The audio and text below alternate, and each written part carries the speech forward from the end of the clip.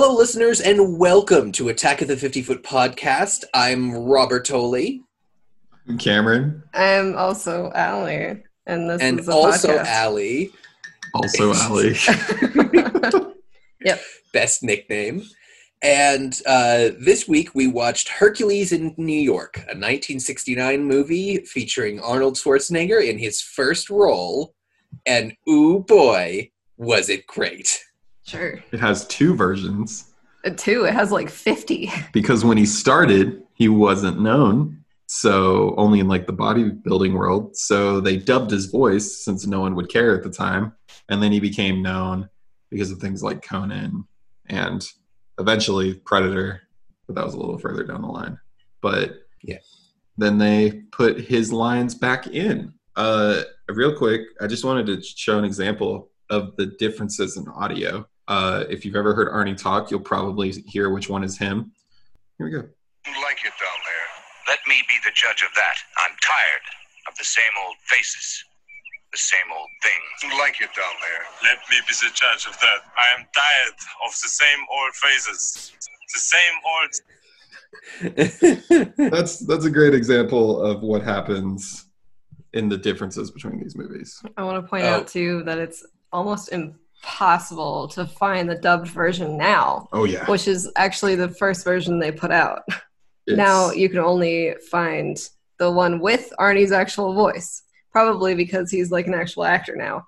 Yeah, I think it's the B-movie phenomenon of like, oh wow, let's take the worst version possible and pass that one around. Yeah. Because exactly. I don't think anybody legitimately enjoys this movie. No, and I the dub very is ironically good. Enjoy it. Very ironically is fair. Yeah. But, and I mean, to our listeners who just heard like those two lines back to back, you know what Arnold was saying because you heard it with the British guy first. When you're just watching Arnold, it's atrocious. Nearly impossible. And this is like at the beginning of his career too, when the Austrian accent was still ridiculously thick. Like you can understand him now, but he's been speaking English for a lot longer now. So It was, oh my God, impossible to understand what he was saying. And we watched the undubbed version first. And then you watched the dub version again. You guys watched this movie twice. Well, see, the good thing though is that so we watched the undubbed version, and I was like, that story made no sense. So you watch the dubbed version where you can actually hear all the lines and you know what they're saying. And I was like, this is great because now I know that the story just doesn't make any sense. There's no logic in this film at all, and the lines are just scattered and absurd. Mm-hmm. It's ridiculous. Anyway, yeah, let's talk about it. Opening. So there's a very confusing monologue by a narrator that I don't think comes back.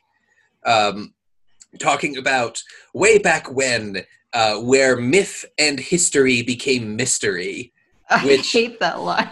Yeah, that made me smile. That's the best line in the film. It really is. Sometimes I think of the screenwriter writing things as he goes, and he like sits down and types that in and is like, oh my God, this is going to be it. This is my magnum opus. I'm already feeling it. I'm on fire today. Myth plus history equals mystery. The reason I found this confusing was the narrator says something about, oh, back when Hercules used to hang out on Earth, this was like ancient times we're talking about. But this entire movie takes place in the late 1960s. Yeah, it's all modern. It takes place, modern in that sense, yeah. Modern in the time the movie was being made. So Olympus is probably one of my favorite parts or favorite settings of this movie. Yeah. Because I guess if we're using the word contemporary, it's an extremely contemporary Olympus and was clearly filmed in a fucking New York garden because there's like wrought iron fences. My favorite, the brick walls. Yeah. The brick walls and very audible traffic in the background.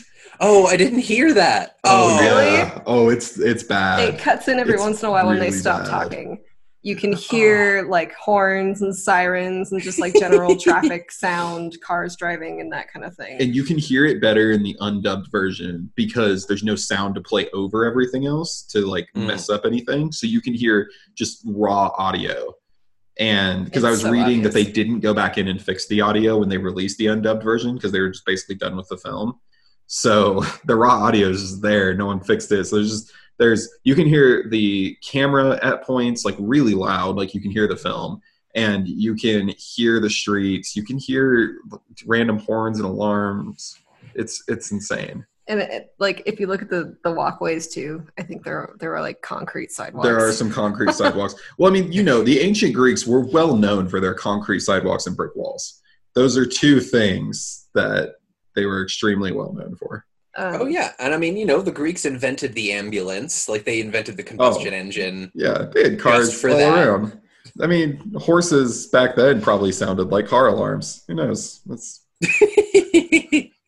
I want one of them to walk up to a horse and then you just hear like the chirp chirp locking mechanism. One thing I wanted to ask, because I watched the dubbed version where Arnold is a British man.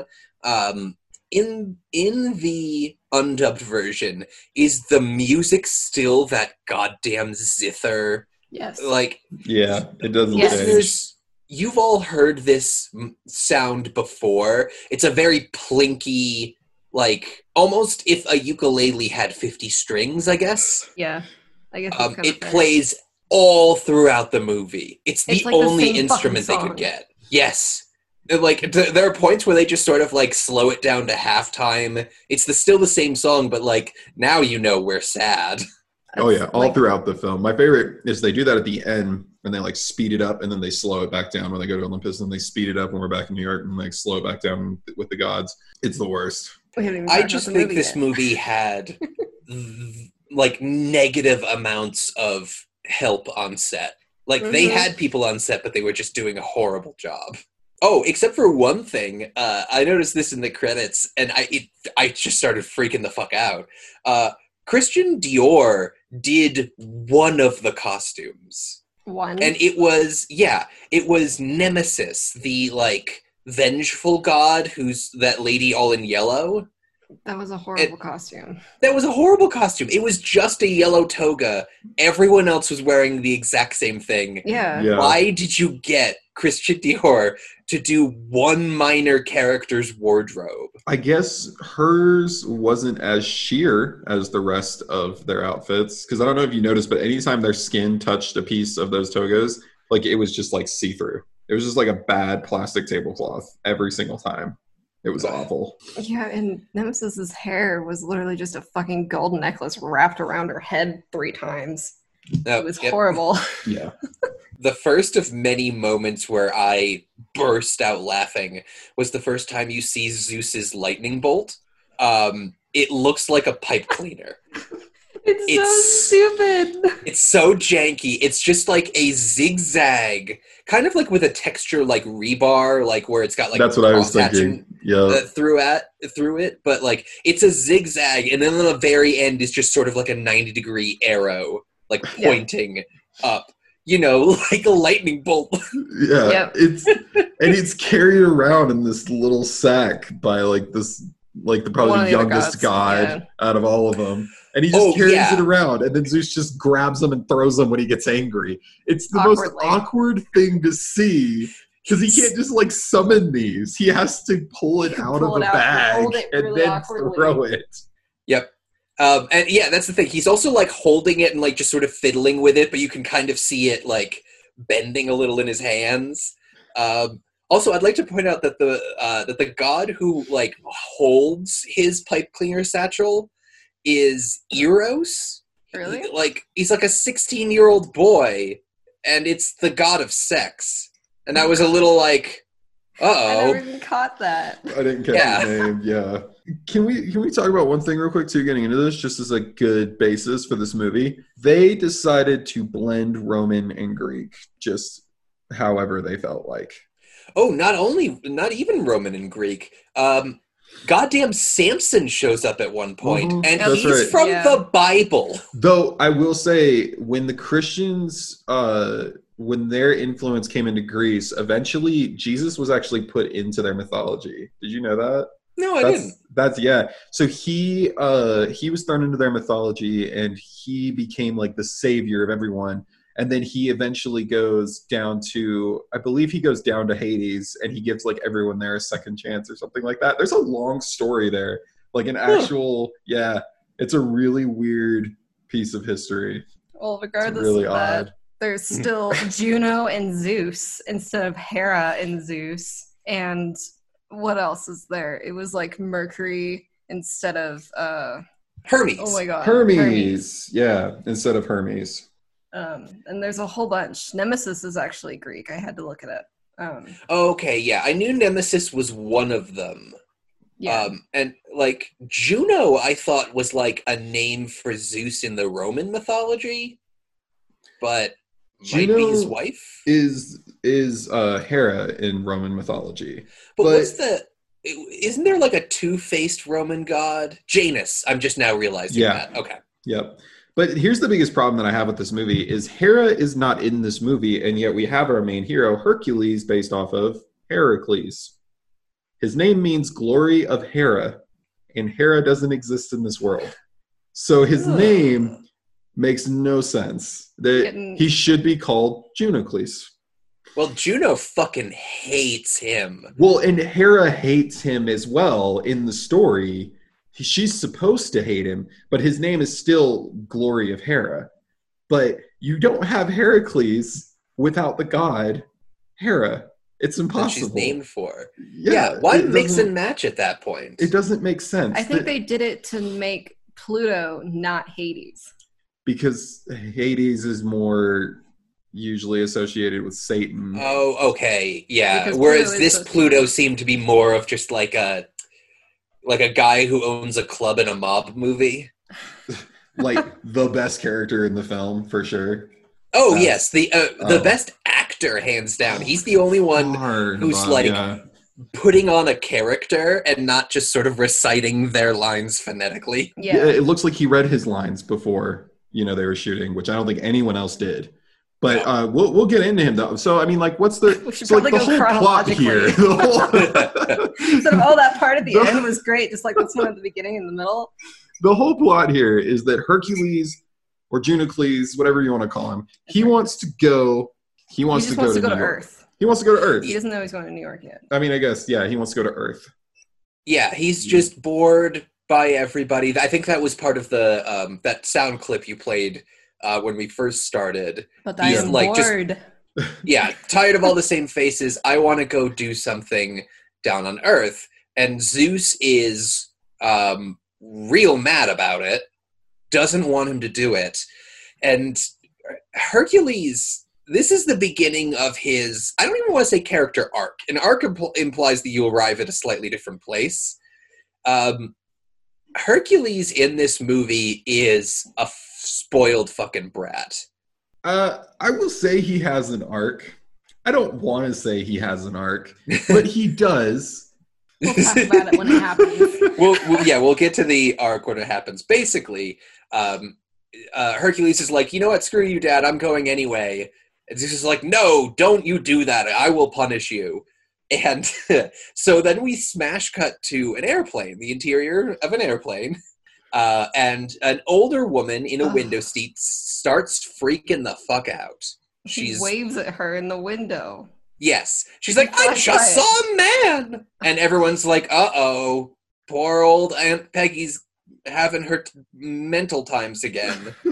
Like a stewardess comes over and just like slaps an oxygen mask on her face, which I don't think... One, would help. Two, they wouldn't do that. If you're like hyperventilating or something and it gets you like pure oxygen to help you calm down, I don't know. Like that is a Hail Mary guess here. I don't know why the airline attendant puts a mask on her, but out of all of this, the thing that like surprises me the most is, did Hercules jump off Mount Olympus? Did he just like fall to Earth?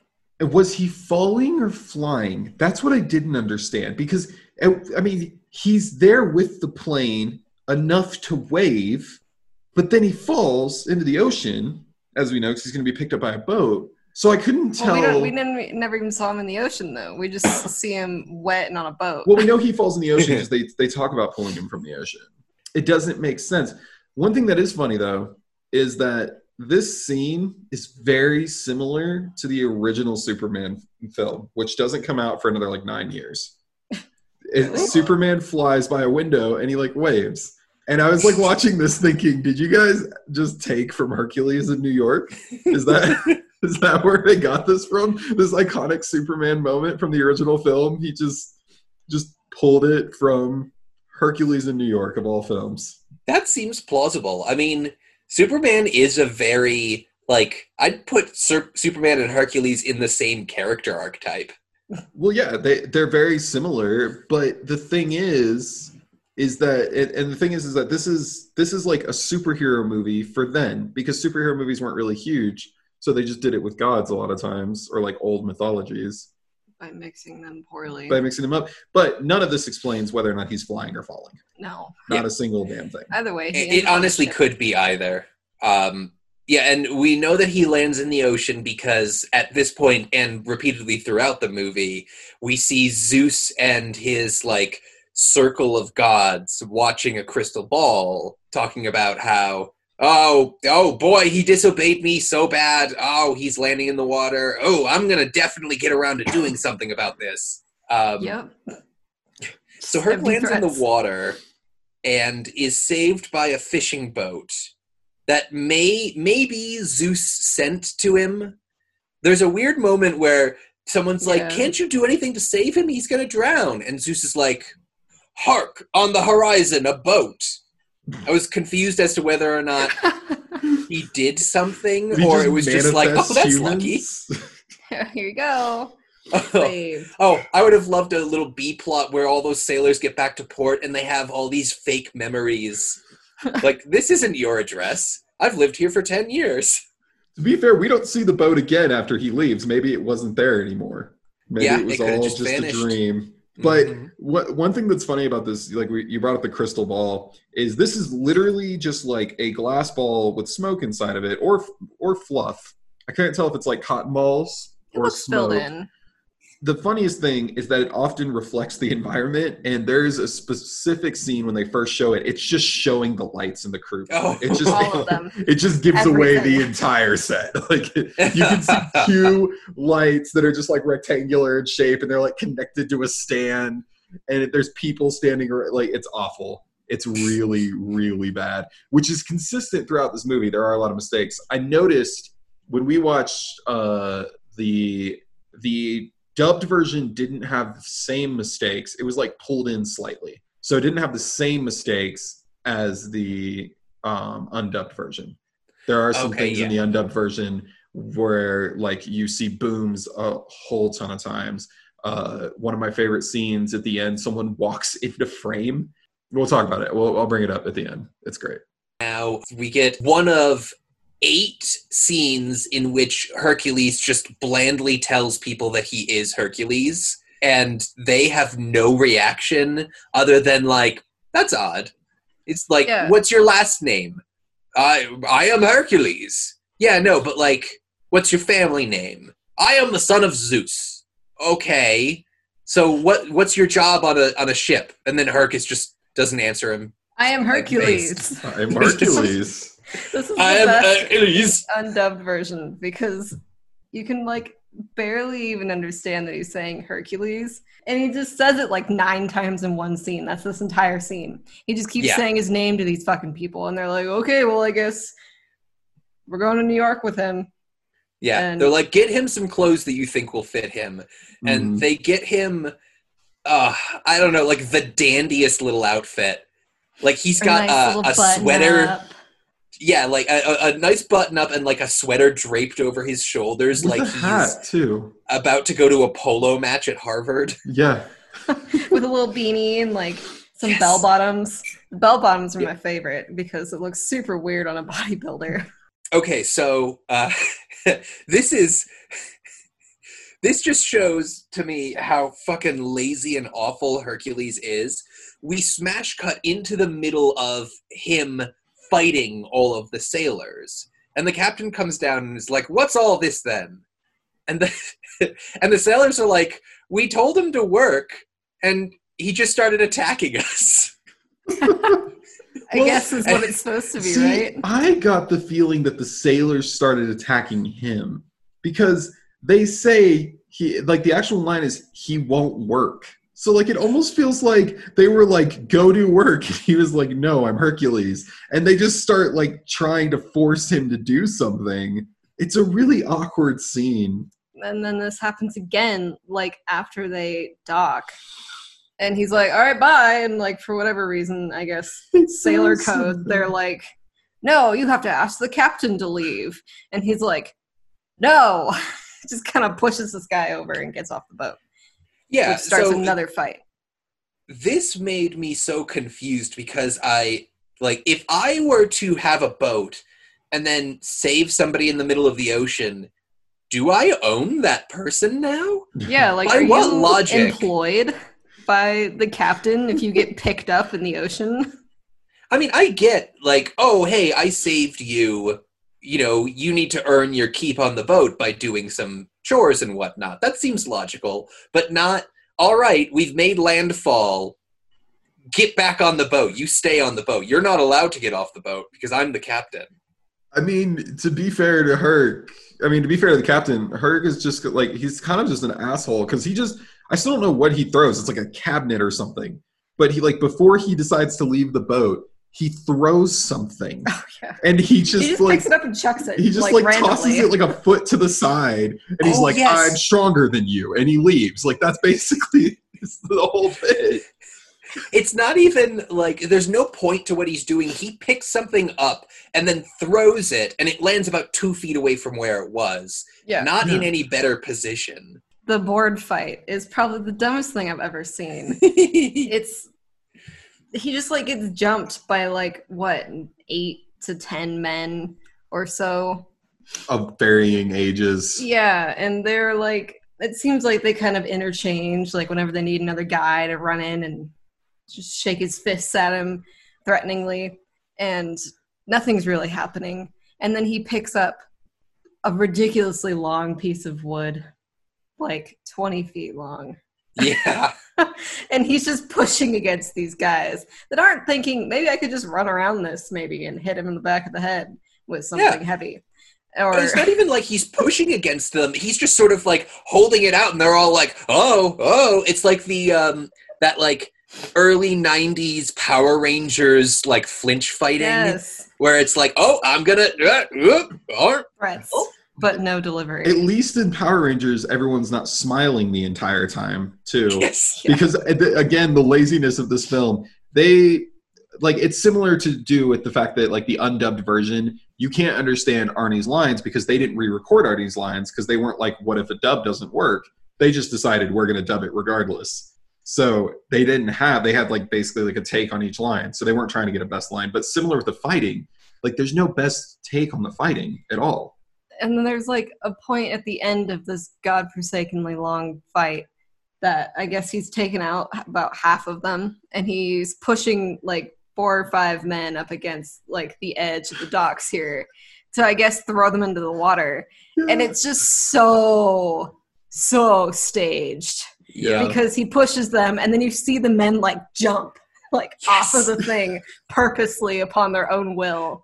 And he like hits another one, and he'll jump into the water. It's like a diving setup, like where they like spread out their arms and they're like ready to go in. Yes.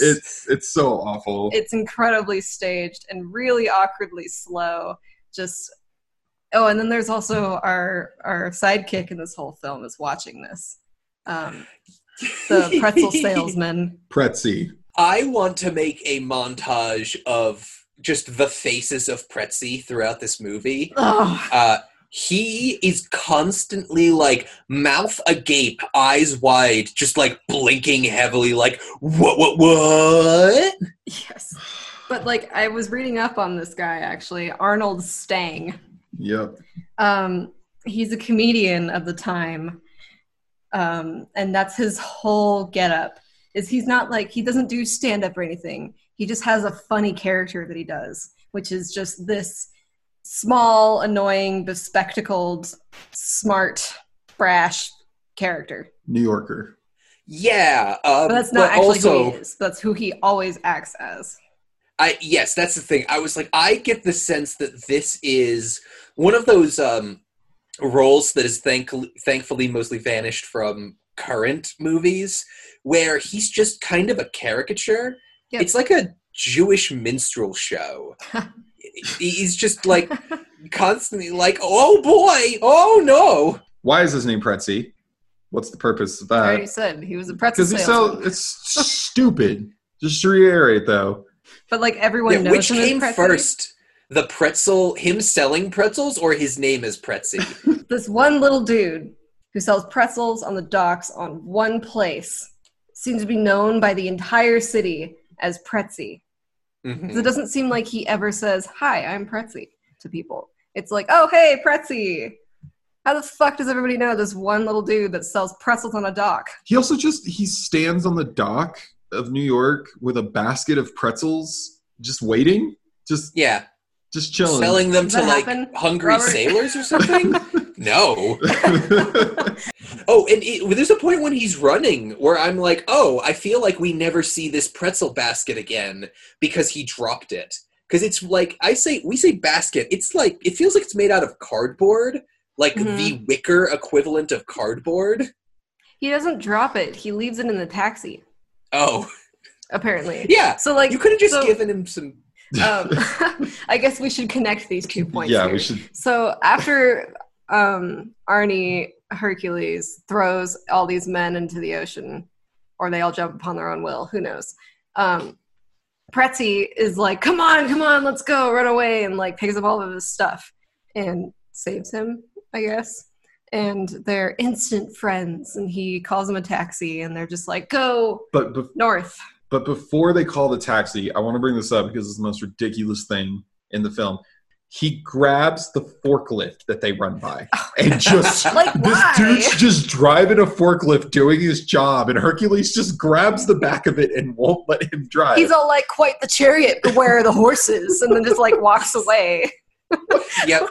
It like It had this no dude. meaning. That's why I like totally forgot it was even there. They didn't do anything. It was only delaying them from running away from the people chasing them. Exactly. He's just sort of like, I want to show how strong I am by stopping this forklift from moving. Oh. Yeah, okay, so then they get in a taxi. Yeah. And he's just like, go up north or whatever. This conversation about their Greek friend is like who's on first in a mental ward. They're not answering each other. It's Yeah. just like deliberately convoluted, and like it gets to be this point like, oh yeah, what was it like? Oh yeah, I know Apollo. Like Pretzi says this. Yeah. Oh, I know a Greek immigrant named Apollo. And Herc very hilariously thinks that he's talking about the Greek god Apollo. Still not getting that nobody thinks the Greek gods are a thing. It's this very protracted scene that doesn't give us any information.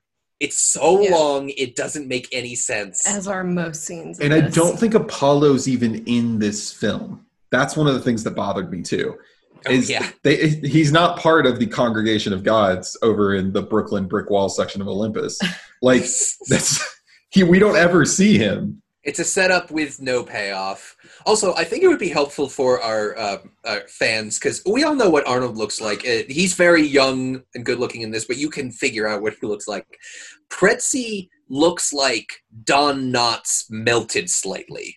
Like he's just lost a little bit of structural integrity and is, like started collapsing a little bit. Oh my man, that's so God. accurate. It hurts. Yeah.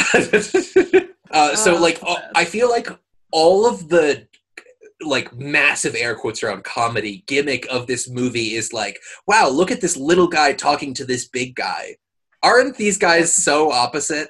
It really is. Well, and the thing about Pretzi is he's not important throughout this film at all. He doesn't really do anything to advance the plot. I mean, really, no one does. But he does less than everybody else. Like, he's barely in the movie at all, it feels like. Even though he's technically in every setting, Yeah. he's not always in every He's just scene, really. the comedic relief on the comedic relief. It's Go almost ahead. like he's an audience stand-in character, but one that we have no connection to.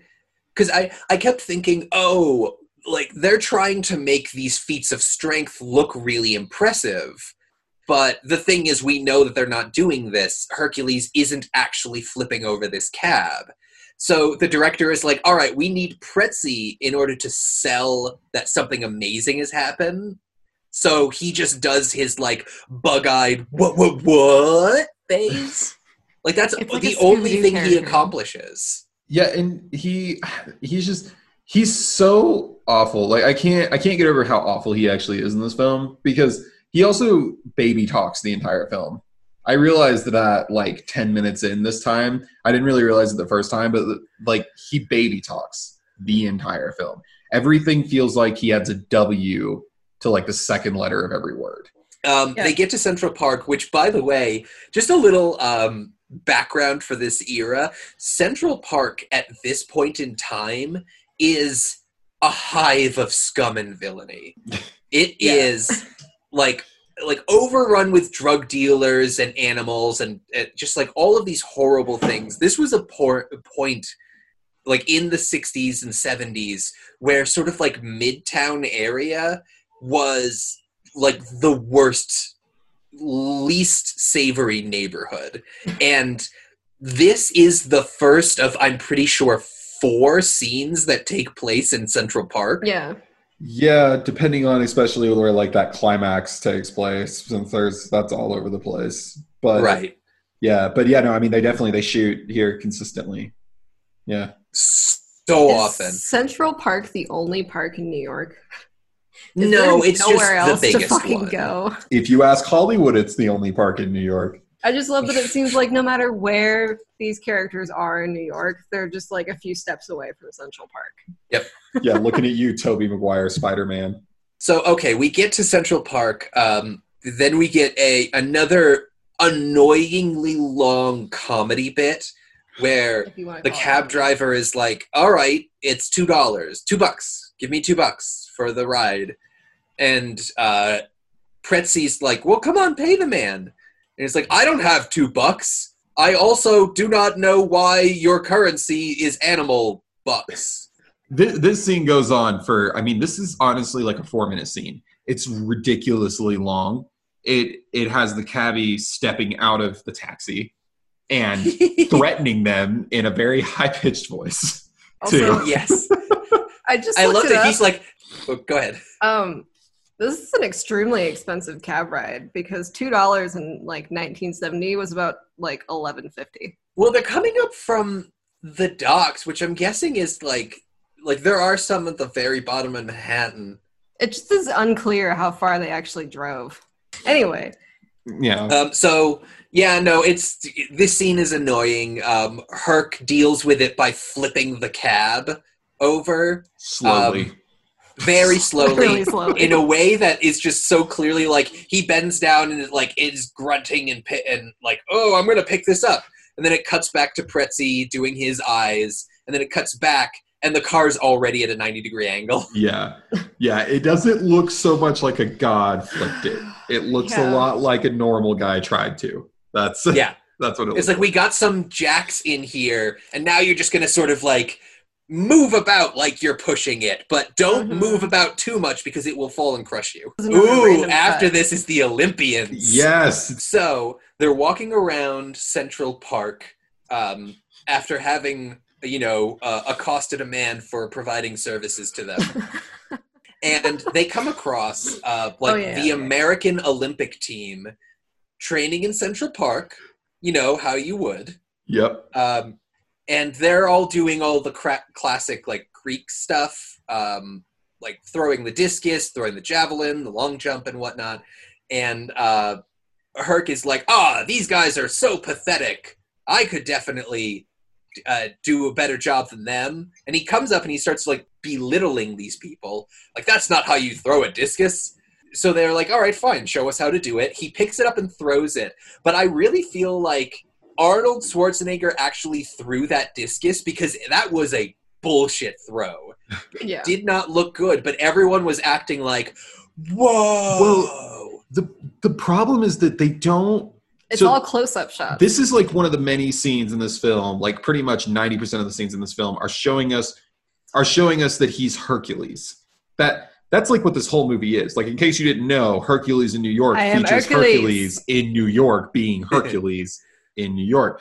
And this is one of those many scenes because he does he tosses it like this. I feel like it didn't go very far because like he awkwardly just kind of like moves his body a little bit. Like it doesn't look like a real throw. And then it's just close up in the air, close up again in the air, close up again. Then it hits a pole and we don't know where that pole is in this park. It never shows us. It never shows us. He keeps throwing things all the way over to this pole, but you don't really get a sense of if that's very long. You only have everybody's reaction to go off of. Not even with a wide shot. Yeah, I was going to say, they never show you, like, oh, he threw it from home base, and the pole is at the end of the park, way over there. Like, there's no clear distance. There's just, like... And they do it again, because he's like, I could jump farther than you. And so they just show his feet, like, leave the ground, and then, like, come back on the ground. I also want to point out, I think this is, like, right before this whole sports montage begins. Arnold takes off his shirt for the first time in the movie, and then he does one of those little, like, peck bounces motions. But, in my version at least, a bongo plays, like, in time to the bounces. I rewound it because I was like, no, you guys didn't do that. Really? Yeah. Yeah, it's like the only other instrument in this movie besides the zither is the bongo. So, anyway, Pretzi starts a gambling ring surrounding Herc winning at these events. And all the people around him are like, there's no way he's going to continue to shatter records. I'm going to keep putting more and more money on the fact that this guy's going to lose. Oh, and I think a little bit before this, but it's in the same scene, we're introduced to the love interest and her father. And we'll get into that in a couple scenes. But she is my favorite character. Why? The actress who plays her is bananas bad. Yeah, like the worst trash. in the film. Yeah. Why are you looking at me like that? Is my hair out of place or something of the sort? She talks like a robot who got uploaded with different kinds of English dialects and is just sort of pushing them all together. Not to mention every shot of her is oddly some type of like poorly framed close-up that like cuts off the top of her head and like cuts her off right at the bottom of the chin. She, for some reason, is in like the heaviest close-ups of the film. I noticed this the second time going through this. Like, for some reason, they pull into her face. I don't know why they do this so consistently. I don't know, like, if like they only had like scenes with her with other people, so they just decided to like way magnify it or what. But it's bad. It's really bad. It doesn't help her acting at all. Yeah. But they walk up to Pretzi. The dad is all like, "Hey, you want to come have tea with us?" And he's what like, tea? Shh. We don't do drugs here. It was really weird. Like, he didn't know what tea was, like the drink. Yes, I had to look this up. Apparently, tea used to be a slang term for weed. Okay. Oh. He thought he was asking him to come over and get high. Okay. But I figured it was like a drug slang. I just didn't know like which. Mm-hmm. Yeah. It's just this random bit just to transition us into going to their house, going to this random girl and her father's house. With some other random dude that shows up. What? Yes, okay. So I actually need to talk about the random dude a little bit. I'm pretty sure that Crazy Lady was dating that guy. Because when we're introduced to her and her father's like, wow, no, this is a really cool Olympian like practice thing that we're watching. But I'm really disappointed that that Rod or whatever his name isn't paying enough attention to you. And I think the dad is trying to set his daughter up with this borderline giant Greek man. Yeah. Well, that's pretty clear. But Well, yeah, I didn't 'cause really she's- realize who the other guy was. Yeah, no, she's dating the guy that Herc approaches at the very beginning of that Olympian scene. There's like this Mhm. kid talking to the coach. That's the guy that shows up at the house later. Really? Same dude. Yes. He's so just the so mediocre looking. well, and the rest of the movie doesn't treat him like he's dating her. No. Like None of the they movie have a really does. they have a confrontation while they're having tea, basically where Herc keeps like really hardcore creeping on Crazy Lady, Mhm. and Pretzi just keeps shouting, "You can't talk to a broad like that!" It's pretty offensive for a lot of reasons. For a lot of reasons. But yeah, everyone like gets really bent out of shape because Herc is like talking to Crazy Lady and saying like, "Oh wow, you're like a goddess. This is so amazing." And the boyfriend is like, "Hey, I'm going to teach you some manners." Punches Herc in the stomach, hurts his hand, but like still tries to fight Herc.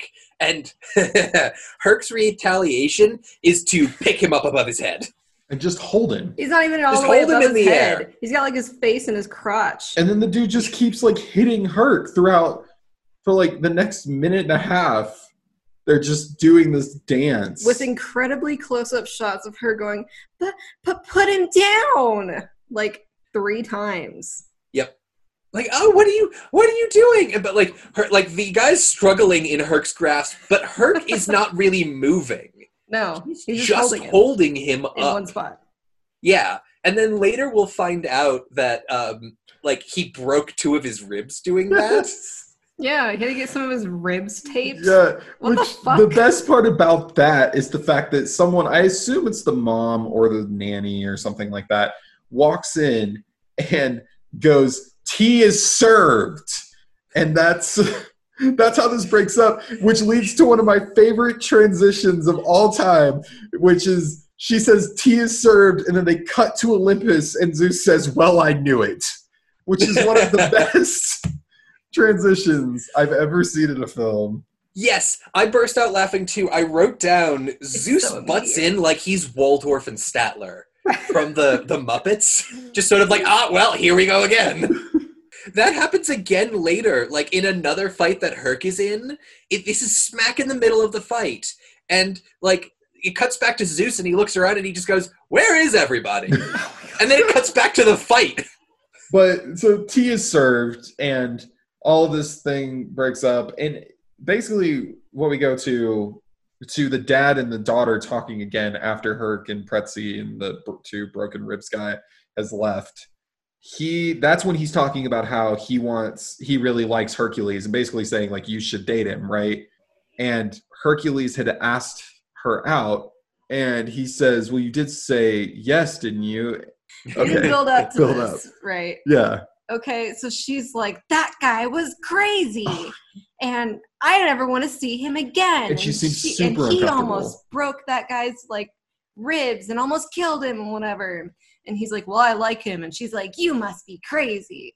And she like clearly has made it extremely clear that she hates Hercules and never wants to see him ever again. And she's like, and he even had the nerve to ask me out to dinner. And he's like, well, you said yes, didn't you? And she said, yes. She's Yeah, like, I I did. did. And it's this, it's this, so weird. it's She's the like most clearly, uncomfortable she's thing. clearly angry and upset at her father for saying that he likes Hercules. And she has a look on her face of pure hatred. And when he says, well, you said yes, didn't you? She like immediately like breaks her character face here and smiles in the creepiest little smile, looks up and off into the distance and goes, well, I said yes. Yeah. And then they start going on dates. Yeah, going on dates. This What the jumps fuck? ahead a little bit, but like after they've gone on a couple of dates, there's a scene where her and the guy who got picked up earlier are like sitting around having tea with her father, and she's all like, "Oh no, I actually like him," and the cuck boyfriend Rod goes like, "Yeah, no, I also like him." It's like he picked you up, broke your ribs, and stole your girlfriend, and you like him? I know, that's so weird. Because it's that scene that makes me wonder if he ever actually was a boyfriend to her. they pretty clearly state that he was the boyfriend, because that was like the whole thing, is he's coming over, and then that's why like he gets offended like when Herc's like, is he your lover, and that's when they start fighting in the first place. And it's pretty clear like early on in the film that that's what's going on. Nothing's clear, like even when they set things up, the way the characters act don't support that. This guy should hate Herc. Hate him. He should be the main antagonist instead of being like, all right, buddy, you bested me. You get the girl now. It doesn't make any sense. But you know what? We should power forward, because this next scene is maybe the best one ever In the entire film. Are we talking about the date? Yeah, so they go on a Central Park carriage ride, which is intercut very strangely with like a night watchman at a zoo. Right. Just like with a flashlight in these teeny tiny little cages and sounds that don't match any of the animals that they're showing. Yes. And then it goes back to like more security guards that are like, oh my God, a bear has escaped. And then it goes back to them talking. And then back again to like cops searching for this bear. And we get the little like faraway clip of the bear running. Bear, okay. It's clearly a dude in a suit because it's fucking walking like a gorilla. Yes. I feel like they hired one of the creature actors from Planet of the Apes, and that's all he knew how to do was Planet of the Apes. It's just, I thought it was a gorilla. Bears are just big apes, right? Yeah, totally. Yeah. That's how they run. They run sideways, for one. Like, he's running, like, his body's, like, diagonal, and he's moving sideways the entire time. And he's, like, got his knees bent. He clearly is not a bear. Bears do not walk with, like, their ginormous long-ass legs with their knees bent. Also, the when you see that the bear has escaped, they show it to you by showing an empty cage with the door open, but on the ground is a padlock. Ergo, the bear picked that lock. Wait, really? I don't even remember that. Yeah, no, it's like you can see that the cage was locked, that like there's a padlock with the hasp open. This bear picked the lock. That's the only way I can parse this scene. So now that the bear is out on the loose, we get like a police dispatch radio talking about 600-pound bear on the loose, known to be surly and dangerous, which just made me smile. So this is intercut with the rest of the date, in which, okay, macro question for you guys. Does this woman believe that he is Hercules? The actual Greek god Hercules? I don't think anybody does in this movie ever. That's kind of what I think, but there were several points, especially in this scene, where he's talking about like all the people he knows on Mount Olympus, and she's just straight-faced like, okay. Well, no, because she thinks what he's talking about is what is it? Washington's Mount Olympus, right? Oh, yes, yeah. That's why, because when she's like, "Oh, have you scaled Mount Olympus?" I'm like, "Oh, so she's just accepting that there actually is a Mount Olympus." Right, there is, and she's talking about America's Mount Olympus. That's like the whole bit there. It's supposed to be. It's like the Apollo thing. Yeah. Well, that's stupid, right? Yeah, no. There's no way she believes that he's Hercules, because when this bear comes up to them, and it's a bear, y'all. Hercules just leaps out to go fight it, even though it's not actually threatening them. I want to say that too. He just takes the opportunity to go punch a wild animal. That's his goal at this point in time.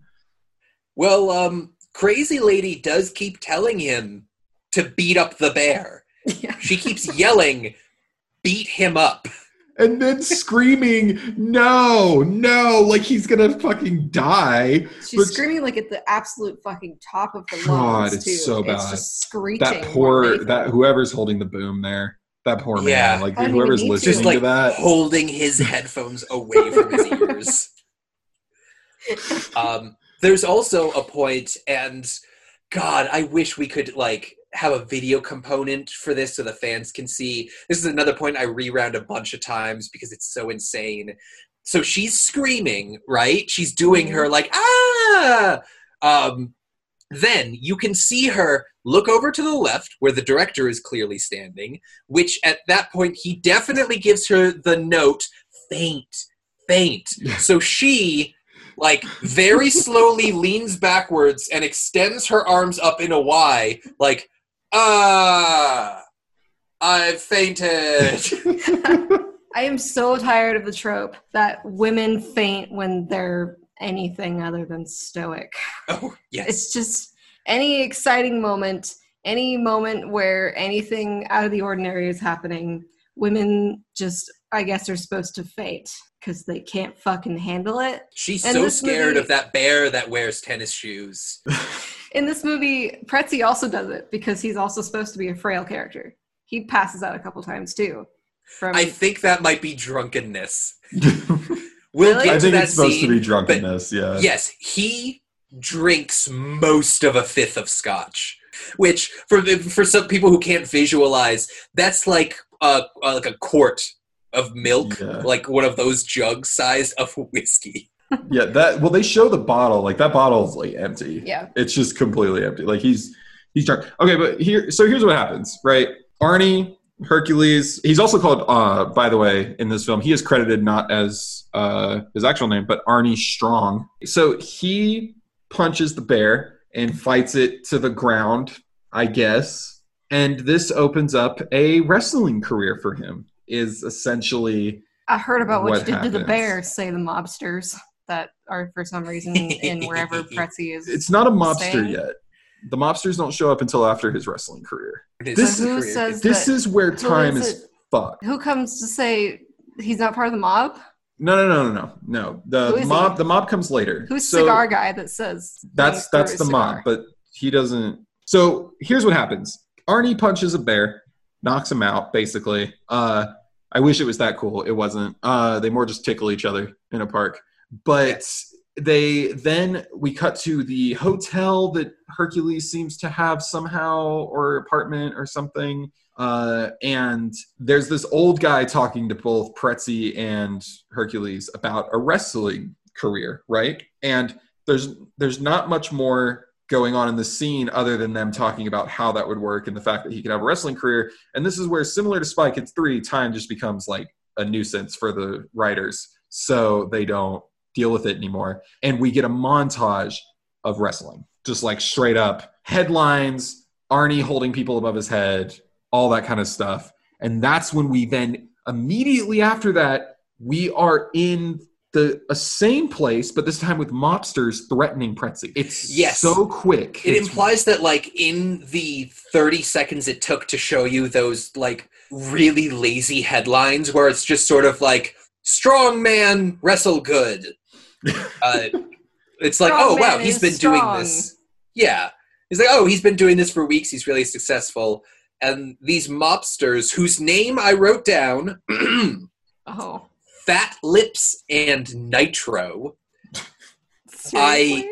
Yes. It was so hard Actually, I to think catch those are the names names of like the side guys that are. I don't know what the main mob boss is. Yeah, I was going to say, because what's the third one? Because there's three of them. So they are, for whatever reason, in their hotel apartment, and basically saying like, "All right, well, we're going to manage him now. You're not managing him anymore." And Pretzi's like, "Well, I'm not managing him though. I'm just his friend." And they're still like, "We don't give a shit. You're not managing him anymore." Sign this fucking contract. And like the whole thing I was thinking is he's not actually giving up any rights because he didn't have any anyway. So the contract doesn't even make any sense to have because it doesn't matter if he signs it because it's not real. Yeah. So Exactly. He's giving up a job he doesn't have yeah. to a bunch of criminals who don't want a paper trail. Why is there a contract? Like why even bother? Yeah. If he's just like, I'm not managing him, they could be like, oh, cool. All right, well, we are now. Bye. I want to say something about this main mob leader who's like the most typical New York mobster you see in Hollywood. fedora. The way he Cigar. speaks with the cigar. But he reminds me so much of still, even after rewatching it, have you seen Spaceballs? Yeah. You know Pizza the Hutt's bodyguard from Spaceballs? He's like this New York mobster robot thing. And Oh, yes. it's like the same character. It is. But like once I had it in my head, like I couldn't unsee it. That's just what he reminded me of the entire time. Oh, and the other Yeah, thing everybody in this movie is a caricature. Oh, yeah. Like, that mob boss is just a caricature of being Italian. Pretzi's whatever he is. Crazy Lady is a caricature of a woman who would just, like, pass out and faint at the first sign of trouble, or just, like, constantly pursue a man that she nominally hates. I wanted to point out, too, with the mobsters, the two goons or whatever that the main guy is with, they don't have any other lines aside from, yeah! Yes! In, like, oh my God. threatening... They're like the like- hype men. Yeah. They're just like your fucking stereotypical New York mobster goons that just threaten you by getting in your face and going, yeah! Yeah. After every single thing the other guy says. What we have now is it another date between them, or is this when Mercury is going to come? It's the date and then Mercury. Date and then So- Mercury. Yeah, so this date is the third time we're in Central Park. Again. There's nothing really interesting about this. It's just more of the same shit about, like, oh, hey, Atlas holding up the world. I know that guy. He's much smaller in person. Ha ha ha ha ha. And she So- just goes, you have the oddest sense of humor. But then they also show the Hercules poster, right? Like they show like the movie or play poster or whatever it play. is. And he gets all like, I mean, like he gets butthurt about the fact that there's another Hercules. And it doesn't make any sense. Other than to take off his shirt again. But it's another reason to take off his shirt and to show his pecs. Oh, also I want to point out that the shirt he's wearing in this is like the most horrible white turtleneck that looks so awkward on his like beefy build. Like, I just feel like no bodybuilder should ever wear a turtleneck. It just looks comically bad. It's like shoving a steak in a sock. It's not, it doesn't What? look good at all. How is that a valid metaphor? It's valid. It is. Well, it's also, like, this body, like, clearly Arnold Schwarzenegger, very great at being a bodybuilder, but I think they didn't have sort of, like, I don't really know what you would call it, like, the sports science that we have today, because his, like, lats are incredibly grotesquely huge, his biceps and triceps are huge, but then his forearm is like a normal man's forearm, like someone who doesn't work out. It's the disproportion of his giant muscles to regular sized like legs and arms. This might have been when he was doing steroids, because there was a pretty good period of time when he was doing steroids. He admits to that now. He says he won like 1 or 2 titles without it, and then he did steroids for the others. But yeah, we have the dating scene that seems to go kind of well, except for she freaks out when he takes off his shirt. Like she's never seen a man without his shirt before.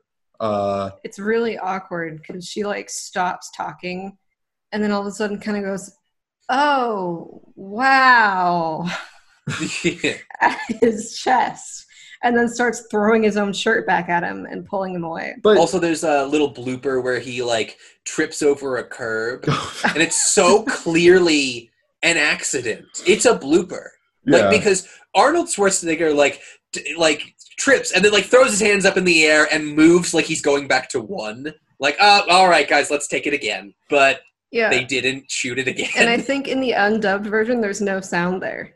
yeah, Because in the dubbed version, he goes, oh, whoops, haha, or something like that. Yes, no, that like the sound cuts out entirely at a certain point. There's also, this is coming up, I don't remember what the line is or where it happens. Nemesis straight up flubs her line. She's like, I need to be getting to the train station. Like she forgets what she's saying halfway through it, pauses, and then picks up. And again, the director's not like, let's do that again. No, Every shot was one shot. exactly. There was One another, take there was every another time. line where the girl says something and she like trails off. But it's like an important I can't remember what it was. It's something important. I can't remember where or what it was, but there is another line where like she's saying something and then she just stops talking. And that's it. No one finishes the sentence. No one finishes the thought, and they move on. It's like one of those where it's like, hey, you remember that? And you're like, what? What's and the rest of the sentence? No one interrupts her or anything. Like, it's really weird. And it's such a weird bit. She trails off, literally, because she just goes...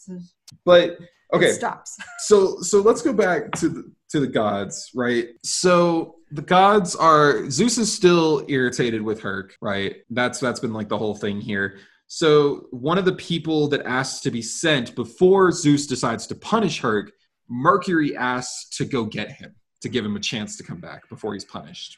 Yes, I wrote this line down in particular because Mercury's trying to persuade Zeus to send him instead of Nemesis, who would presumably do something really awful to him. Right. And he's like, no, don't be too mad at Herc. He's simple and a bit childish, which was just a great defense and very, very apt. Very. Yeah, no, Mercury is not the worst character in this. I'll say that for sure.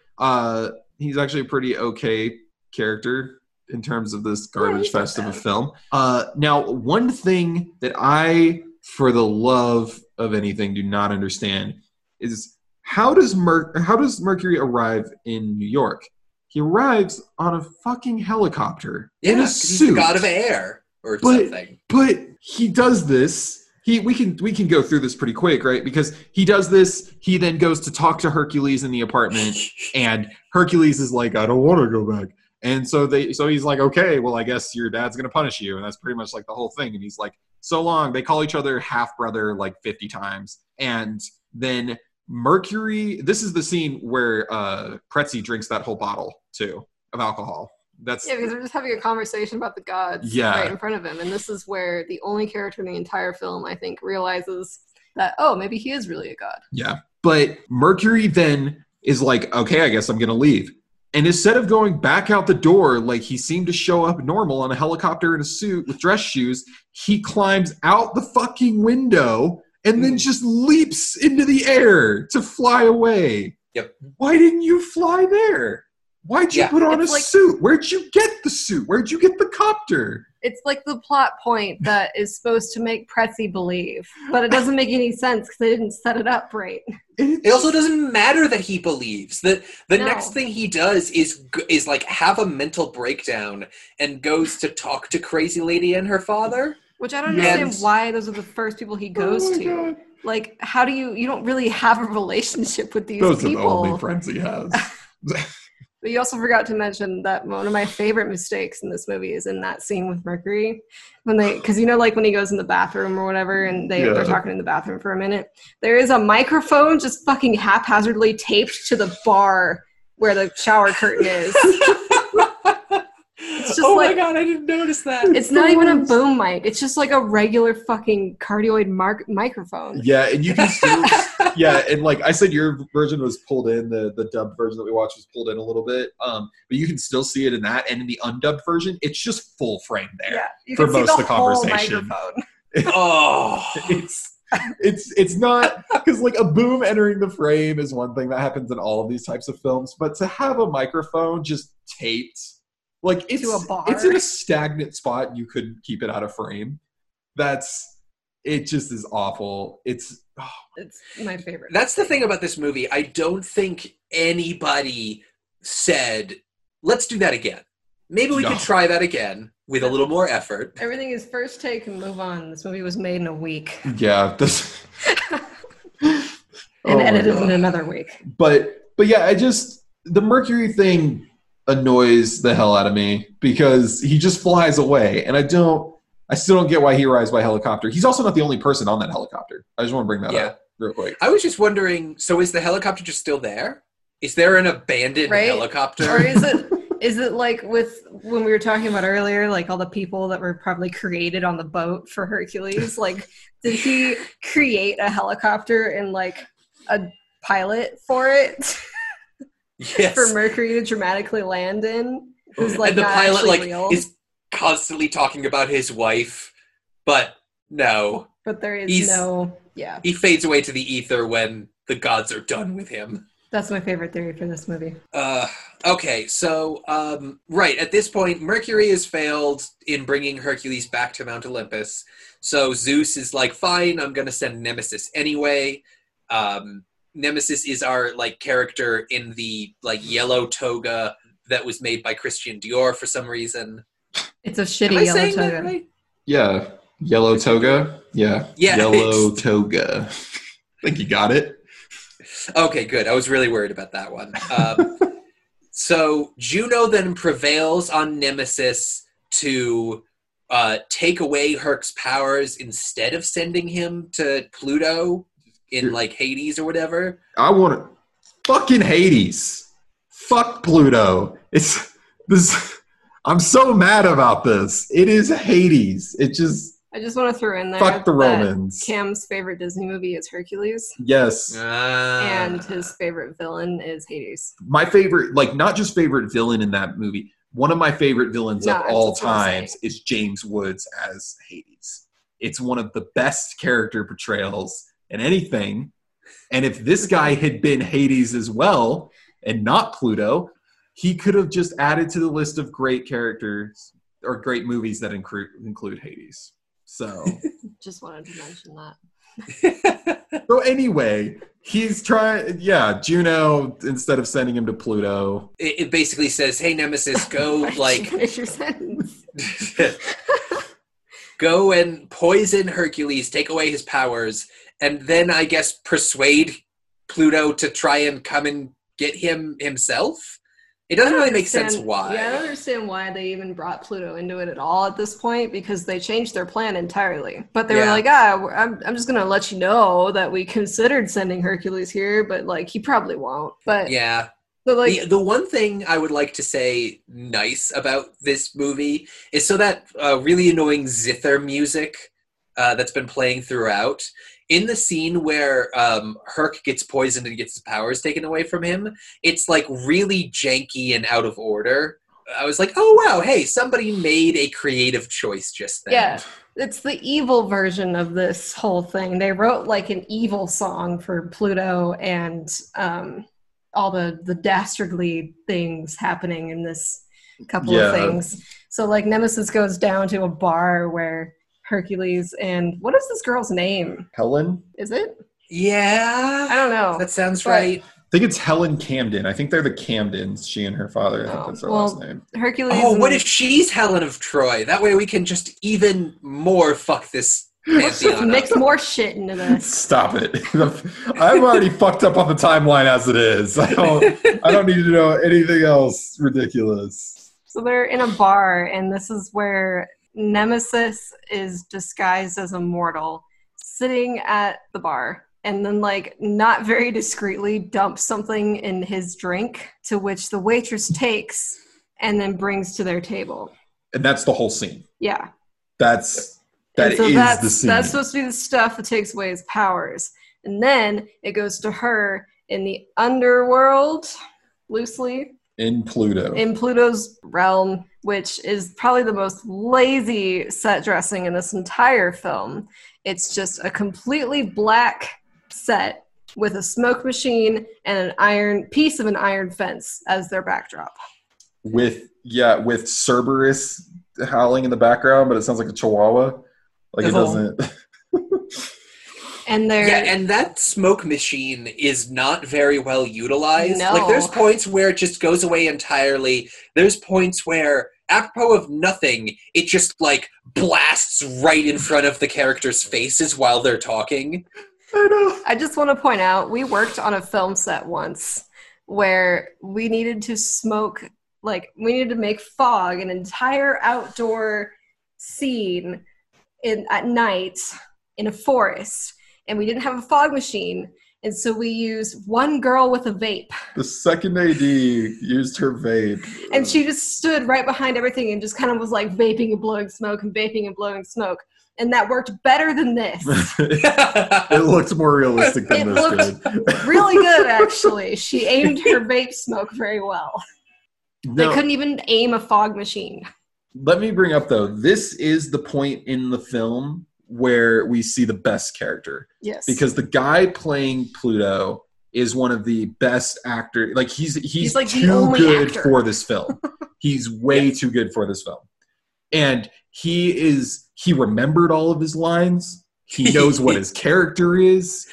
He has personality and like he's charismatic and charming. I love him to death.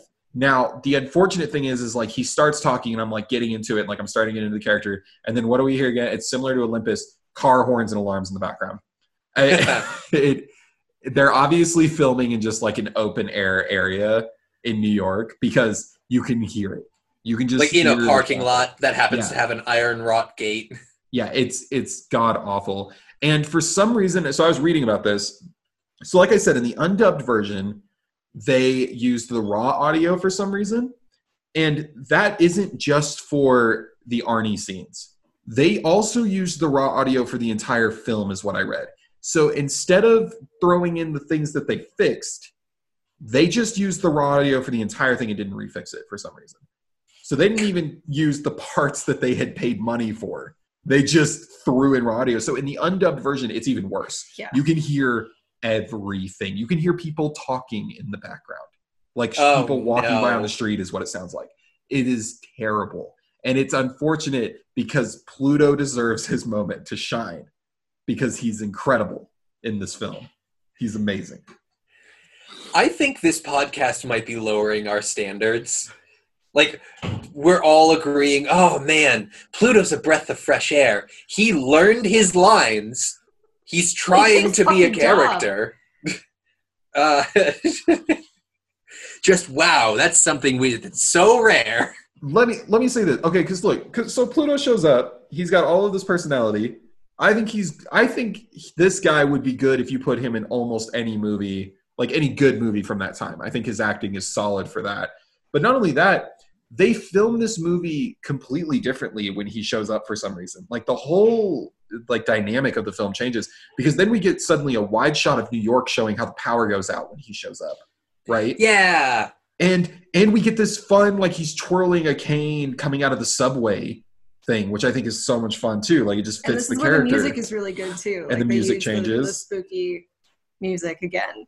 And some actual like sound cues, like when he shuts off the lights in the subway, he like twirls the cane and like there's some sound and then like the light bulbs all go out and he comes up and you know, it's like where the film should have started. Yeah. I wonder if that was like one of the first things they shot when they still had a lot of energy and budget. Right. A lot of care for what they were doing. Yeah, so Pluto shows up to do two things. One of which is to just do the same thing that everyone keeps doing with Herc, which is just, you should come home. Or I think actually now Pluto is saying, hey, come down to the underworld. You and I are going to have a blast. Like, this isn't a place where we torture people. This is just where, like, all the vices are, basically. But Herc is still like, no, I want to wrestle more. So he talks to him. He's like, all right, whatever, I guess. And then he goes to talk to the mobsters. Why?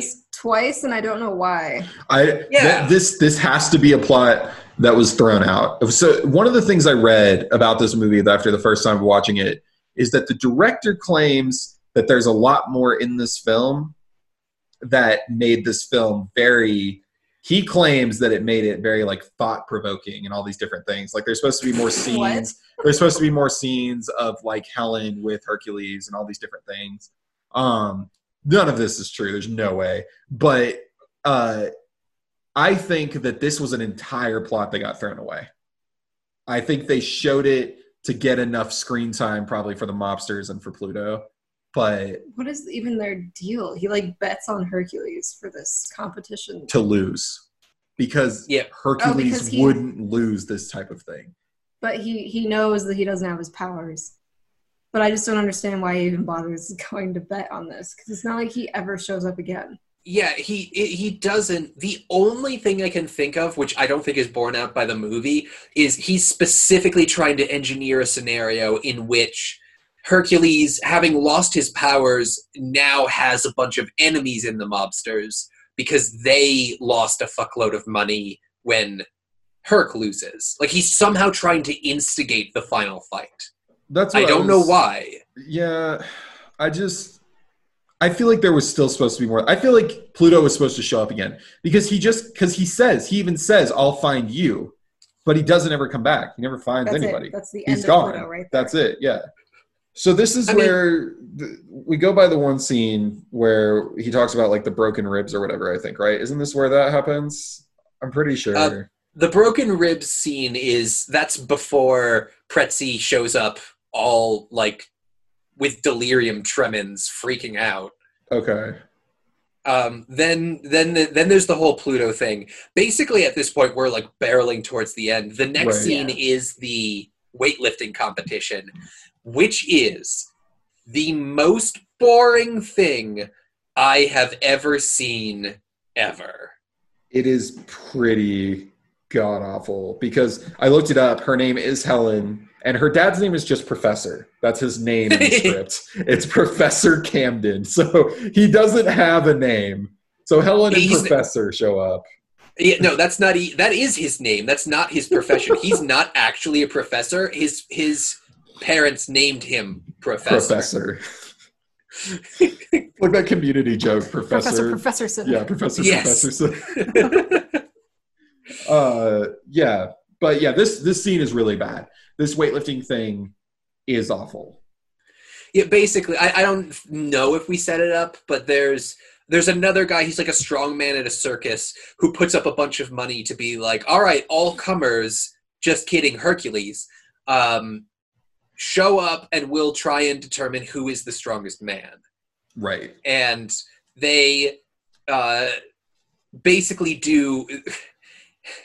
they lift barbells like up to their chest and above their head, which Monstroso or whatever his name is very clear to tell us that it is called the clean and jerk. Yep. They start at 500 pounds. They both do it. They move up to 750 pounds. They both do it. And Cam, what's the actual real life record? 470 something. So they start higher than anyone has done. Yeah, exactly. And it should be reminded now, Hercules doesn't have his powers anymore. So that means just as a mortal man, he can relatively easily lift 750 pounds. Yeah, without breaking a sweat. Yeah. Just throw it over his head like it's nothing. Exactly. And this scene is ridiculously long. Yes. Like 10 minutes. Oh my God. It's just, they show the whole thing from one walking over, rubbing his hands together, grabbing the barbell, picking it up, putting it down, and they do that for all 6 turns. Yep. Because one for each of 3 rounds. It's just, oh my God, it's the worst.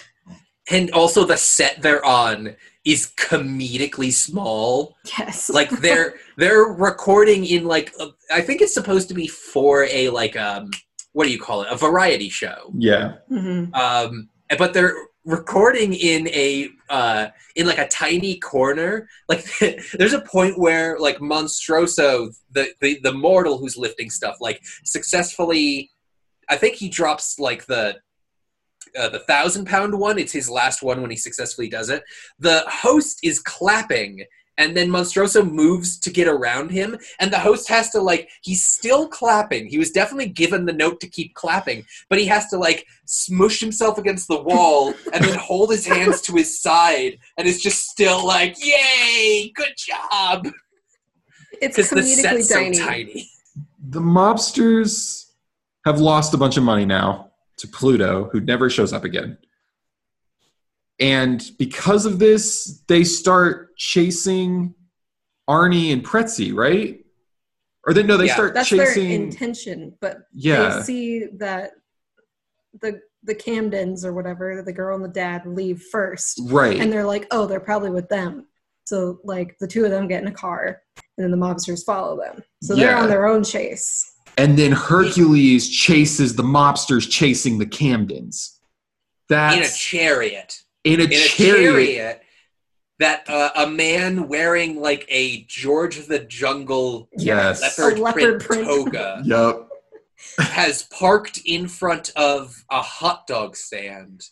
And not only is the mobsters chasing the Camdens, and Herc is chasing the mobsters, and leopard print toga guy is chasing Herc, the hot dog vendor is chasing the toga guy with like a salad tong full of drippy sauerkraut. It's the longest fucking joke in this it's fucking so film. It's like literally a Three Stooges thing happening here, which is sped up scenes of car chases and people chases. Driving around the my park, God. doing U-turns.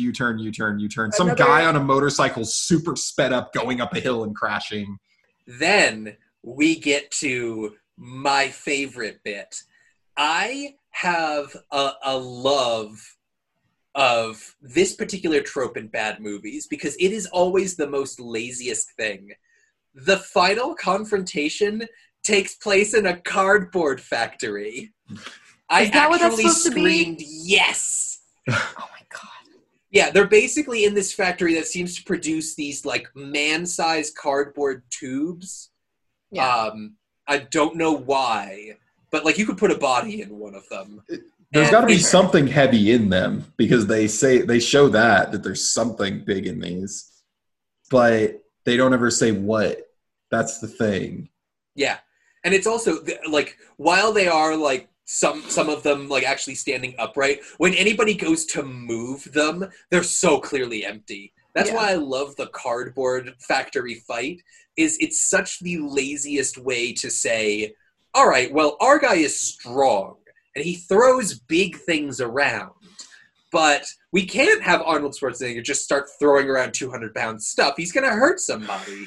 So what I want to know is, it feels like they just went back to the same building. Oh, after like they ran away from the wrestling and then thing, like went around, did the chase, and then went into a different part of the building. Yeah. It's just, what the fuck? And so they all park their fucking cars in the same place and go up into this factory. And then the same thing is happening again. It's just a mass of people fucking punching each other. And I guess the mobsters call the rest of the mob, right? Because then there's just like a shitload of dudes that show up. Yep. And but then also the gods call in back up. This is where it makes no sense. Like, you thought it was bad mixing Greek and Roman mythology. This is where all of a sudden they bring in a Titan and a biblical character. Yeah. Yeah. Because, like, so they cut back to Olympus briefly, and is it Mercury?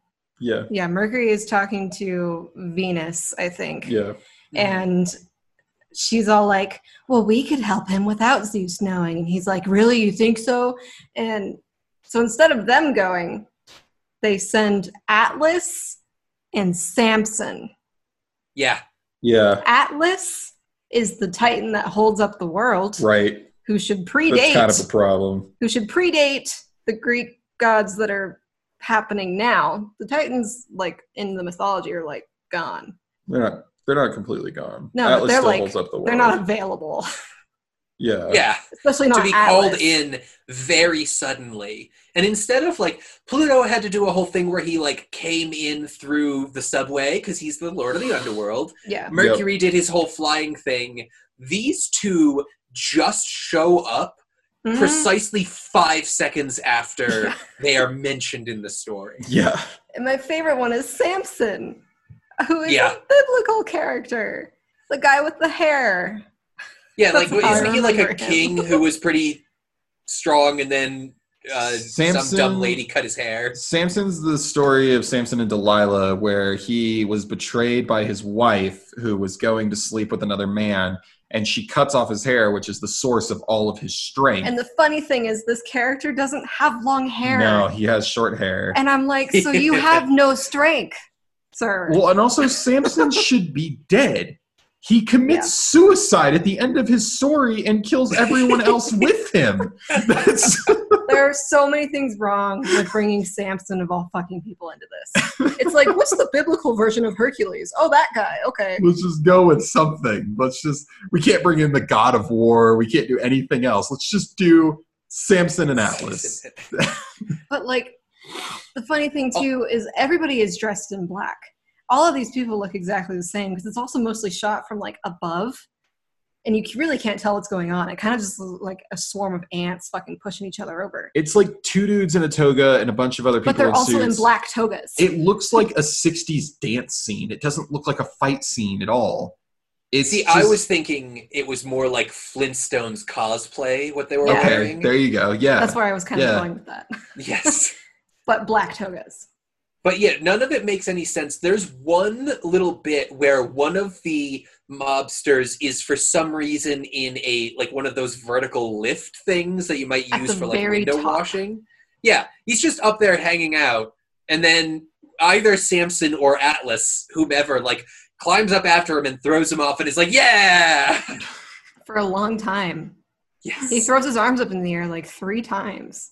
Yeah. And that's the other thing I hate about this, though, too, is they didn't differentiate the 2 characters of Atlas and Samson. They are both beefy-looking dudes of about the same height, with the same haircut, and the same color, and the same black toga. That's not completely true. Samson, the one I think is Samson, is the one, he has a gold thing wrapped around his head and around his waist, whereas the other dude's wearing like if you've ever seen Wrestling Big Show, or Andre the Giant, used to wear like a one sling type of toga outfit that was like over one shoulder, and I think that one is supposed to be Atlas. Either way, but it's hard to tell. And this is the final fight scene. Yep. And this entire time our heroes are only trying to like get away. Like they climb up on top of some cardboard tubes in an effort to get nowhere. Yeah, even Hercules. He gets up there, and that's sort of like, for some reason, this is his redeeming moment. He can lift 750 pounds easily, even as a mortal, but he's too weak to do anything now. Zeus, like, gives him his powers back. After getting mad that Mercury and Venus even sent someone down there. They're all sitting around the crystal ball again, and he's like, hey, who sent Atlas and Samson? Like, this is crap, basically. And then all the fucking women who constantly are like on their knees pleading to him. Yeah. And they do it again, and they're all like, you have to save him. He's gonna die. And he's like, okay. Throws fucking lightning bolt, gives him his powers back. Yeah. And his reasoning is like, these guys are, these mobsters are insulting the name of Zeus by beating up Hercules. It's like, wait, hang on. Didn't you want this to happen? Wasn't this your plan for him to be humbled? But now that it's actually working, you're like, nah, give him his powers back, which of course means that he's now able to throw around those big cardboard tubes. Yep. Thank God. And I would like I guess to that scares say off the mobsters? that these things that Zeus is doing, honestly, is pretty much just the already like written in the mythology the way Zeus does shit. He's kind of just a whiny little bitch where he makes a decision and is like, no, that's mean. I'm going to do something else now. Or like, the only difference is Zeus wouldn't ever help anybody. Zeus wouldn't do shit to help. He doesn't ever do that. Yeah. So Pretzi and Herc now, I guess, in celebration, go to visit the top of the Empire State Building. Yeah, again, fuck time, because who knows when this is happening. Yeah, exactly. It could be immediately after. It doesn't really make any sense. Herc hasn't really said anything since getting his powers back. This happens almost immediately. Pretzi just starts, like, rambling on about the view and whatnot, and Herc goes around the corner and just, like, prays to his dad and is like, yeah, no, you were right. I was kind of being a dick. If you want me to come home now, I'll come home. And that's his story arc. That's what I was saying earlier. It's not an arc, though. He does the exact same thing throughout, and then at the very last second, bloop, it's not an arc. It's a line, and then like a little shepherd's hook. Well, see, what he does though is he goes and he's like, I want to go to Earth, right? and then he disobeys, right? We're moving forward. And then he finds out that Earth is basically what they said it was going to be. And then when we come back around and he's endangered everybody, he says, you were right, I was wrong the whole time, and now I'll listen to my father. And that's his arc. Shut up, Cameron. To be fair, it's more like a slightly curved line with just a It's drop a shepherd's at the hook end. with a little bend in the middle. Yeah, exactly. There we go. That's perfect. But yeah, then he just abandons Pretzi. Helen never shows up again. Neither does Professor Professorson. That's like the end of Hercules' arc, or his story at all, really. Well, okay, there's one last bit, which to me was just, definitely didn't take the cake for the most crazy moment, but had some really weird implications. Pretzi comes back to the hotel apartment that they're staying at and has like one of the most pathetic monologues I've ever heard. Yeah. Oh man, I'm nothing. Why did that strong man be nice to me? Wah. This is the scene, real quick. I got creeped out at first because I thought he was talking to somebody, because in the undubbed cut of the film, when it's pulled back a little bit, there's a woman whose arm comes into frame, like her entire arm off to the side of the frame. And like, it's not. Well, like, so the it's setup here, so he easy comes to in the see. door and the shot is on like down a hallway kind of, Right. like the kitchen. And then like, you can see the end and there's like a wall to the right side of the screen. You can see an elbow. And it it's moves like out of the shot. It doesn't look like an accident. It looks intentional. It looks like they're trying to show that someone's there. And so I thought he was talking to someone, and then he goes in, and I'm like in murder mystery mode where there's someone in this dude's apartment, and he doesn't know. I was super creeped out. It was like the worst mistake. But yes, continue with him monologuing. Well, yeah, he just monologues and it's just like, oh, it's so sad. Like, I'm sad that my friend is gone. Herc, why'd you have to leave like that? And then the radio starts going crazy. And from what I understand, they use the same audio in either the dubbed or undubbed version. Yes. Yep. So if you've been watching the movie with Herc's voice, very suddenly it just becomes the voice of the British man. It's like they didn't get a chance for Herc to record those lines. And he's in the radio, or rather he's speaking through the radio because Pretzi says, like, what are you doing in the radio? I was like, oh, he doesn't know how radios work. That's so sad.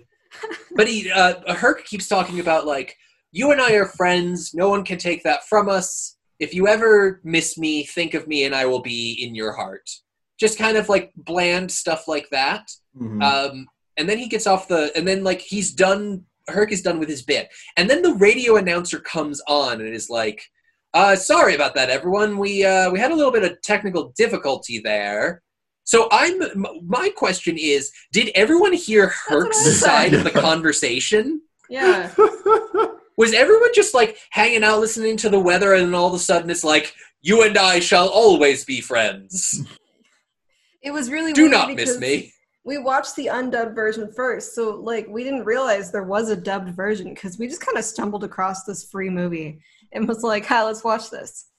And at the end, it's like this completely different voice. And he's like, Herc, and we're like, what? Well, no, we knew it was dubbed because we had seen the trailer. That was the whole reason why we watched this film, was because the trailer had a different voice. But this like confirmed the fact that it was probably dubbed. Yeah, that it was dubbed. Because the only time that there would have to be a voiceover at all is the radio. And that was the only time they used the dub guy. And also, while that's happening, we're getting a clip show, like, of the highlight reel of the rest of the movie, showing, like, oh, hey, remember that time when he awkwardly stopped a forklift or punched that bear? What is it with bears and bad movies? I don't know. Easily, like, 4 of them, like, this is, like, I don't know, like, maybe our 12th movie or something, and, like, 4 of the movies we've done have had bears in them. No, they really have. Often enough to where I've saved a tag for posting episodes that is just bears. Yeah, because there's always a bear at some point. So now I can click bears again when I post this. My theory with the end of this film is that Pretzi was actually in love with Hercules. Because the montage is kind of awkward. It's all shirtless memories of him, or things where he's flexing his muscles specifically. Yeah, it's not like them together so much as it is him just admiring the physique of Arnold. So Yeah. That's my theory, and I'm going to stick with it. Also, I always expected the narrator to come back, but he doesn't. Never did. Never did. Just like Pluto, he's there and then he's not. Just for no goddamn reason. I would like to say real quick, one of the things that we never brought up, it's just my favorite moment with Zeus, is to show the power of the lightning bolts, just to emphasize how strong Zeus is. He blows up a bench, and it's... That's still my favorite bit in this movie, is that Zeus can't just manifest his bolts. He has to get... He's got some asshole carrying him around for him. What's basically a boy toy. He has to have him bring those and then pull them out and then angrily lunge backwards to throw them wherever he is, which is great. Well, speaking of Zeus, the very last scene is Zeus is like, well, all is well, and he gets up off of his stupid little throne, takes off his crown, and I guess goes on vacation. And it's really weird because the plane scene happens again, basically. Yep. He is just flying in the air. You can only really see, like, shoulders up. He's got, like, a bowler hat on, and it looks completely fucking ridiculous. And that's it. He waves at the camera, and that's it. That's the end. Well, he waves at the same woman from the beginning. It's this woman who apparently just, like, spends her days on airplanes. And that's it. It has nothing to do with Hercules. No, it just ends. Nope. No. It's just the end. And that's it. That's the fucking movie. Fuck this thing. But it was great. You say fuck this thing, but Robert, how would you fix it? Can you? Can you fix it? No, and don't. There's no. I would like to recommend, because I watched the dubbed version and then saw some like scenes online of the Arnold version. Watch the Arnold version. Yes. If you're listening to our podcast, then you probably like the really bad movies. This, for me, is in the top 10 of just most bonkers, what the hell are you doing? Everything is done poorly. There's... Every time I started to get a little bored with it, like, oh, well, this scene is going on for a little long. Bear attack. Like, there was always something around the corner to shock and surprise you. I think the only thing that makes it, like, watch the undubbed Arnold version better, because it's just crazier. Oh, yeah. That's fair. Well, and it was recorded to not, again, like, just to make this clear, it's even worse than it could have been because they didn't record his lines thinking they were going to use them, which is why at the end with the radio, there's only the dubbed guy, because Arnie was never supposed to have his voice in this. He wasn't a well-known person. He was just a bodybuilder. He was not an actor. So in fact, his agent actually lied and said, well, kind of lied. In order to get Arnie this part, they asked, did he have any stage experience? And he said, yes, he does have stage experience, which was only bodybuilding. That was it. So that was the only stage experience that he actually had. But they were never intending on using him. So they didn't do extra takes on his lines. So it's just this muddled, awful, way too strong of an accent, didn't read his lines setup, and it's terrible. But we listened to his first line like 6 times and never figured out what it was until we heard the dub version. Yeah. So I think the only way that I would say to fix this is not really fix it, but just like make the audio a little better, just because like the car horns in the background of like the God scenes like destroys everything for me. You know what? But everything else is just so bad it's good. Caveat. Watch the Arnold version, but with subtitles, so you can actually understand what's going on. Otherwise, you won't get what the movie's about. Like, literally. I still don't think you're going to get what the movie's about anyway, because I still don't know what the movie's about. So it's about arrogance. That's my best shot. From which character? That's half of these characters are arrogant. Yeah, there's like I don't know. There's one likable or 2 likable characters in this film for me: Mercury and Pluto. Those are the only characters I liked in this film. And they both have small bits. They don't have anything huge. I loved Helen just because that actress was trash. Very bad at her job. One of the worst actresses. I think hers was the one I looked up her IMDb page. She has no credits after like 1975. Like that's her career ended 5 years later. Like that, it was over. So she's just really, really bad. I don't know a way to fix it at all. I don't think there is a way to fix it. I just want the audio cut a little better. just to make it. I think what I read is, this is unfortunate. So the Australian release of this film, they actually have 7 extra minutes of the film. That includes a longer dock fight and a longer bear fight. I want both of those. That's how I'd fix it. 7 minutes? Just give me those 7 minutes. It's a real thing, too. So that's not even like how would I fix it. It's a real thing. I just want to see it. They're already long as is. I want to play his opening line, Arnie's, just to show how terrible and nonsensical it really is. Why can't I go? Because your place is here with the rest of us. You let Mars travel. That's his job until mankind learns to dispense with his services and lives in peace. Mars must go where he's called. I only want to browse around.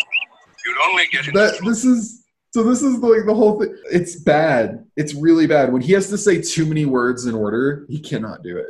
Oh, It's yeah. really Especially, there's a line where he uses the name of, I guess, a god, Terpsichore, but Arnold cannot say that word.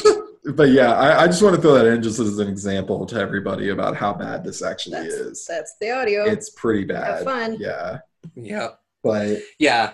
I heartily recommend watching this. How about you guys?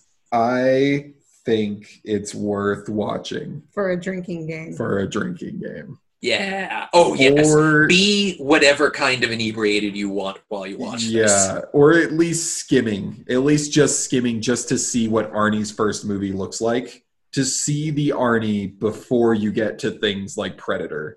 To see what he looks like when he first started his career. Yeah. That's it. Yeah. I don't. Thanks for listening. Yeah, there's nothing else to say about this movie. Tell us what you think. Follow us on Twitter and Facebook. We are there as 50 Foot Podcast, and we're also on all of your favorite listening apps. I'm Allie. That's Allie. That's me. And I'm what a was your name? tube of biscotti. Okay. That's what you're a tube of biscotti.